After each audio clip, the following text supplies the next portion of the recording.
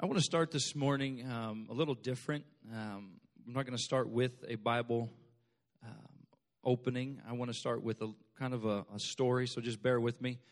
Might seem like a little bit of a science journey, but we'll get there. Does anybody have any irrational fears? That if you were to tell somebody, this is what I'm afraid of, and they would look at you and go, man, that's just, we got a couple of hands that are, honest. People would just go, man, that is just weird. You are messed up. Like, what is that? Well, one of the irrational fears that I don't think it's too irrational. This one is more on I can understand this one a little bit. It is called, I'm going to mess this up, but it's thalassophobia. Does anybody know what that is? Thalassophobia. It is a deep, irrational fear of the oceans. The vastness and what may lurk beneath the oceans. Now, when I was a teenager, my dad knew somebody that lived in Maryland, and he would go out on deep sea fishing trips. And he said, well, why don't you come with us? Like, this is going to be awesome. Your sons will love this.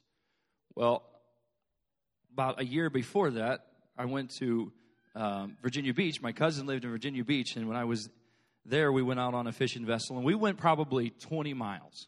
So you could kind of see land a little bit. You weren't 60 to 80 miles out in the middle of the ocean. But it was about 100 degrees, and we were fishing with squid, and it was literally elbow to elbow all around the vessel. And it was rough seas. It was going like this all day. I got so sick that I'm never doing it again. I'm never going into the ocean again. You guys can have it. And so I developed a thalassophobia, deep irrational fear of not just what lies beneath the ocean, but what the waves and the power of the ocean. On March 26, 2012, at 5:52 Eastern Time on a Sunday, James Cameron, a filmmaker, scientist, arrives at the Marianas Trench Challenger Deep. And the Challenger Deep is the deepest part of the ocean. James Cameron did not have this phobia. He wanted to know what was really beyond reach of human hands. The ocean is deep, but the Marianas Trench is deeper. And within the Marianas Trench is what's called the Challenger Deep. And it's located in the western Pacific Ocean in the southern end of the Mariana Trench. It's approximately 35,756 feet deep. That's deep. The scale of the trench is hard to grasp. It's 120 times larger than the Grand Canyon. It's 7,000 feet deeper than Everest is tall. If you picked up Everest and dropped it into the Marianas Trench, Challenger Deep, it still would not be sticking out of the ocean. It would completely submerge Mount Everest. At that depth, there will be 15,000 pounds of pressure pressing down on every square inch of your body. Sounds like a great adventure, right? Who wants to go? Let's do this. But James Cameron had a desire. He wasn't the first one. There had been men previous to him that have tried to venture down in this, but the science wasn't caught up yet. We didn't have the capabilities of doing this. He had to create a vehicle that could carry a man that far that would not kill him.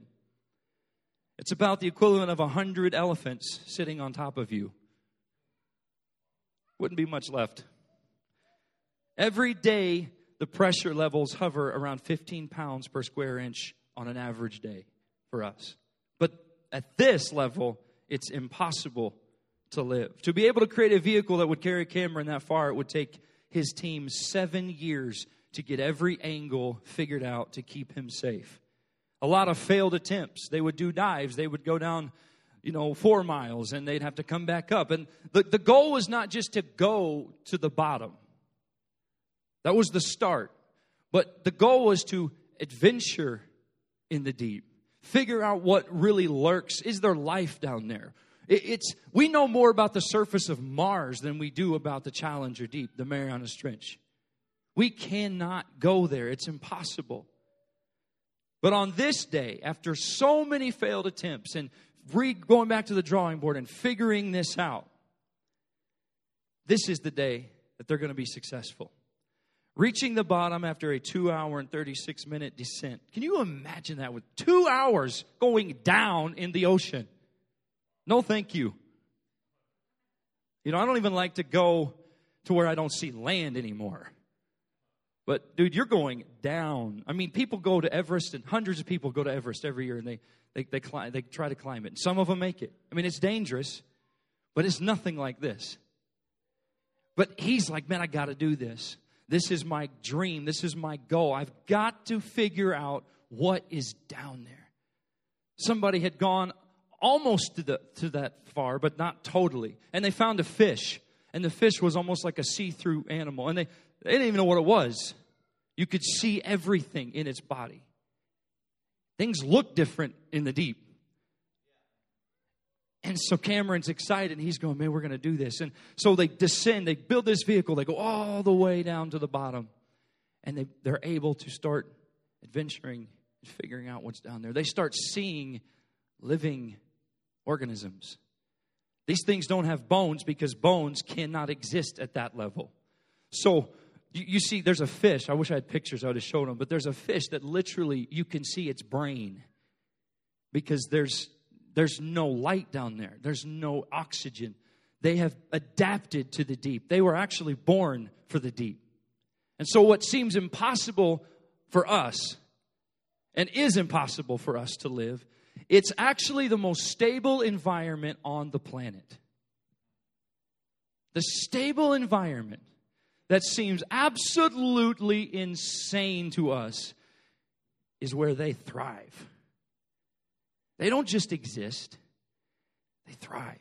And Cameron and his crew, they're starting to see and document and figure out, oh my goodness, there's a jellyfish that has tentacles that are miles long. There's a fish that looks like a ribbon. There's a fish that swims and it goes straight up and down and it's about that big around. And then the anglerfish, and I'm sure a lot of us have heard of that one. It's got the big teeth and those tentacles kind of shooting out from its head. And just looks like an alien creature. But in the deep, that's what it looks like. It's pressure. It's difficult. But to them, it's life. And on this day, James Cameron and his crew were successful. I want to talk this morning about waiting in the deep. Waiting, W-A-I-T, waiting in the deep. Ezekiel chapter 47, starting with verse 1, we're going to read through to verse 12. It says, in my vision, the man brought me back to the entrance of the temple. There I saw a stream flowing east from beneath the door of the temple and passing to the right of the altar on its south side. The man brought me outside the wall through the north gateway and led me around the eastern entrance. There I could see the water flowing out through the south side of the east gateway. Verse 3, measuring as he went, he took me along the stream for about 1,700 feet, New Living Translation, and then led me across. The water was up to my ankles. Verse 4, he measured off another 1,750 feet and led me across again. This time the water was up to my knees. And after another 1,750 feet, it was up to my waist. Then he measured another, and the river was up too deep to walk across. It was too deep to walk across, but it was deep enough to swim in. Verse 6, he asked me, have you been watching? Have you been paying attention, Son of Man? Then he led me back along the riverbank. Verse 7, when I returned, I was surprised by the sight of many trees growing on both sides of the river. Then he said to me, this river flows east through the desert into the valley of the Dead Sea. The waters of this stream will make the salty waters of the Dead Sea fresh and pure. There will be swarms of living things wherever the water of this river flows. Fish will abound in the Dead Sea, for its waters will become fresh. Life will flourish wherever this water flows. Fishermen will stand along the shores of the Dead Sea, all the way from En-Gedi to Englaim. The shores will be covered with nets drying in the sun. Fish of every kind will fill the Dead Sea just as they fill the Mediterranean. That in itself is a miracle. But the marshes and swamps will not be purified. They will still be salty. In verse 12, fruit trees of all kinds will grow along both sides of the river. The leaves of these trees will never turn brown and fall, and there will always be fruit on their branches. There will be a new crop every month, for they are watered by the river flowing from the temple. The fruit will be for food, and the leaves for healing. In this vision, Ezekiel, he is seeing this incredible, miraculous vision take place. He starts seeing the temple, and out of the temple is flowing water. But in verse 2, where it says like a flowing water, it's more like a trickle. It starts as just a little bit. And he's seeing this, but there's no way for this to really happen, because there's no out of the ground, it's not coming. It's just coming out from under this door. And he begins to see this. It's just a little trickle.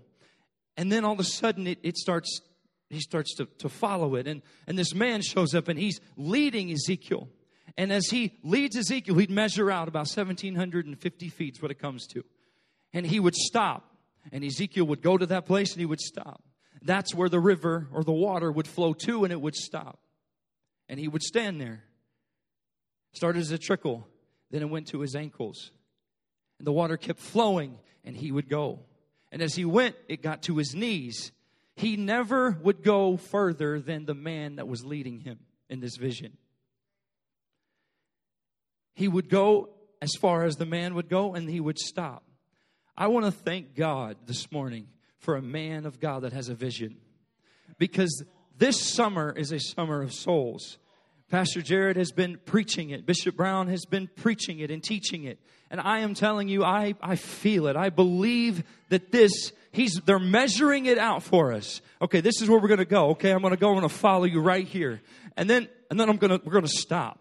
And then we're going to go a little further. Then we're going to stop. But we're on a journey somewhere. It may seem like just a little trickle. It may seem like just little ankle-deep water. But you see, ankle-deep water, that's okay. But that's just the start of it. It's like the first time we get into the church and we feel the power of God. You see, when you go to a river or a creek or the ocean, you step in, your feet get wet. You feel it. Well, that feels good. This hot summer day, getting your feet wet. Feels great. But I'm telling you what would feel better if you just keep going a little further. When it's 95 degrees outside, don't just stop with your feet. Let's go a little deeper. To knee-deep water. He measures it out, and Ezekiel goes and he stops. Knee-deep water. You see, this is where you feel the power of the river now. You don't just see it. Now you're engaging with it. Ezekiel had to act. In this vision, it wasn't, Ezekiel, stand here and watch. I'm going to do something. I'm going to bring another man in here. These two men are going to do something, and you're just going to stand over there and watch it. No, Ezekiel had to follow. He had to act in this vision. And he goes into knee-deep water. And he's, whoa, man, I feel the power of this. This river is pretty incredible. If you've ever seen a raging river, you don't want to go too far out in it because it's going to completely take you away. So Ezekiel goes and he stops. Well, surely this is good enough. This is going to get dangerous, Ezekiel. So what happens? Water to the waist. And see, when this happens, less of you is noticed.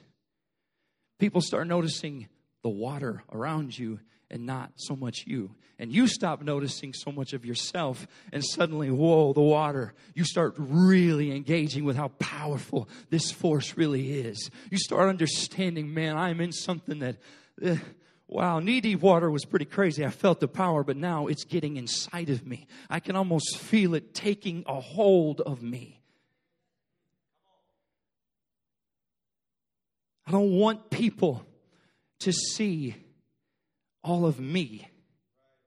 If I'm going to follow God, I can't be satisfied with just experiencing a little bit of church.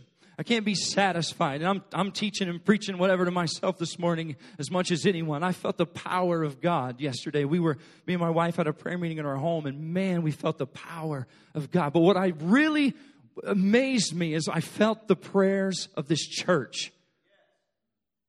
You could feel the consecration. You could feel it. You see, we may not be living together. And we come to this building, the power of God is incredible. There's such a liberty because we're on a journey. We're wading. We're wading into the deep. But I'm telling you, when we go home, it doesn't stop here. We're still wading into the deep. We're still on a journey outside of this building. And as he begins to experience the power of this river, he's up to his waist. And you know what's incredible? When you wade into it like the ocean, if you ever go to the ocean and you go out into it and up to your knees, you're not like, wow. You're not like gasping. You're just experiencing it down here. But once your waist, it's like hard to breathe. Whoa, what's going on? You start feeling it. You start feeling what it can do. So he keeps going. And what's incredible here too is that this rapid increase in depth from a small trickle of a stream to ankle to knee to waist, all in the course of about a mile, is an absolute miracle. Because we read nothing of any stream leading into this. It is a miraculous and abundant provision. Just comes out of nowhere. And in about a mile, wow. This is what it's turning into. Waters to swim in. He goes to waist, and the guy measures it out again, and he goes further. Now is the real test, because your feet can't touch it anymore. You don't have the answers. You can't turn back, because the river that's flowing is going to take you. You might want to say, I don't know about this. I made a mistake. I need to go back. It's too late for that. Once you launch into the deep, once you try to figure out what's back there, what's underneath there. It took James Cameron 7 years. And he said, it's too late to turn back now. I've been in the ankle deep. I've been to the drawing board, guys. But it's time. It's time to go into where it's deep, because there's life down there. There's something waiting for me in the deep. Waters to swim in. In Psalms 95:4, it says, He holds in His hands the depths of the earth and the mightiest mountains. Isaiah 43:2, when you go through deep waters, I will be with you. When you go through rivers of difficulty, you will not drown.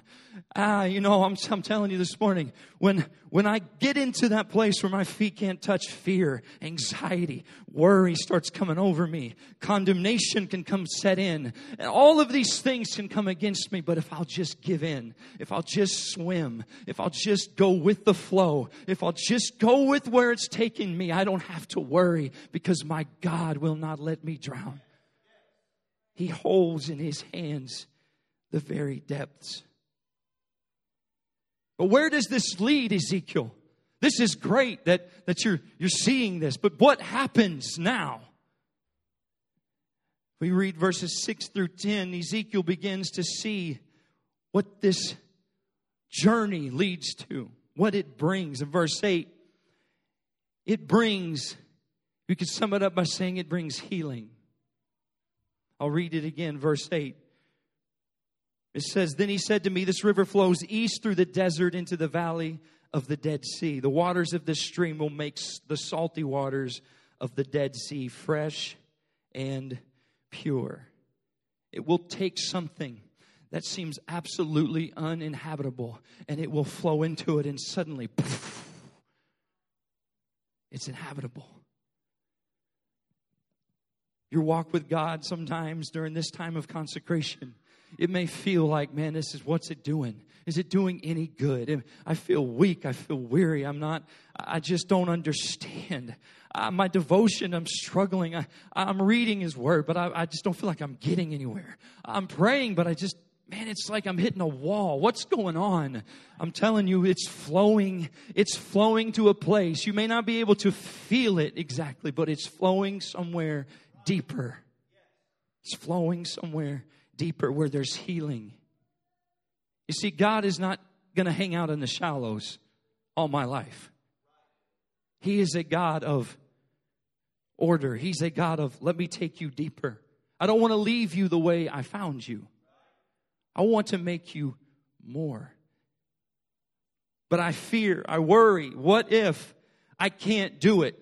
What if I drown? What if something comes up that I can't overcome? What if I consecrate myself and I don't get anything out of it? Why is it getting harder instead of easier? It should be getting easier, not harder. Healing, just hold on. Jeremy, just hold on. I'm telling you, there are people that are waiting in the deep. They're not standing at the bank. There are people that out there that are drowning in addiction, that are drowning in mental illness, that feel like they just can't keep going. How many got a testimony? We're no better than they are. I've been there. I know what some of that is like. God delivered me. And if He can go to the deep to get me, why can't He go to the deep and get those other people? But I have to be willing to go with Him. I've got to be willing to wait in the deep. Verse 9, restoration. He's going to restore. The Dead Sea is 10 times saltier than regular seawater. Imagine that. You ever go swimming in the ocean and accidentally take a gulp of seawater? No, it's not very good. It's estimated that in the whole Dead Sea there is 37 billion tons of salt. There's nothing flowing that it can't go anywhere. It's one of the lowest places on earth, actually, and it gets trapped. And so as the water evaporates, the salt has nowhere to go, so it actually just stays there. It gets saltier and saltier. It's actually the best natural spa in the world. So if you want to go to a spa, there you go. The Dead Sea.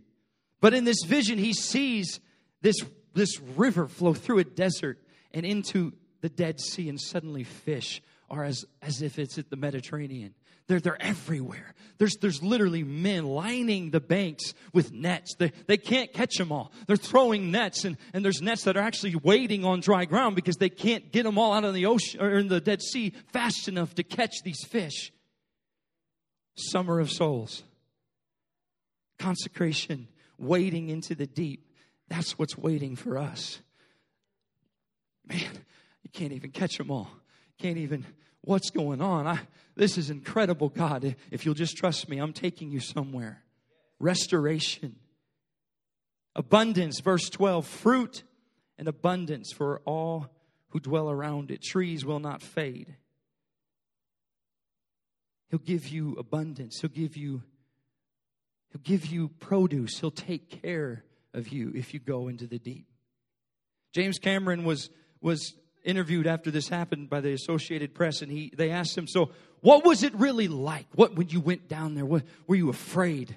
What was in your mind? And he said, it's in the back of your mind as you go down. If it was one mistake, it will crush you like a soda can that you can crush in your hands.